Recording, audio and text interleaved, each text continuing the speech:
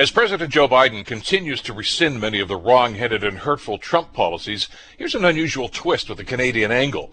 A coalition of 18 labor and farming groups are petitioning the Biden government to back away from a trade action against Canadian dairy farmers that Trump had launched in the final days of his administration. Now, you don't often see American labor groups defending Canada on trade issues, but this group actually is supportive of Canada's supply management system, which was a major bone of contention in the negotiations for the new NAFTA agreement a while back. It seems that this American dairy coalition are concerned about the ever-fluctuating price for their goods, and they actually like Canada's supply management system, which controls pricing and production and gives dairy farmers some much-needed stability. We certainly never heard that perspective from Trump's trade guru Robert Lighthizer during those NAFTA negotiations, did we? So what are the chances of the Biden administration heeding this advice? Well, let's put it this way.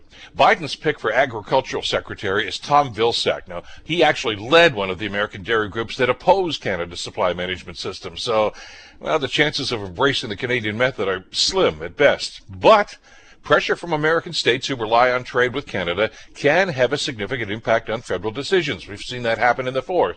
And backing away from this dairy duel would send a strong message that the bad old days and the knee-jerk trade policies of Donald Trump are over and done with.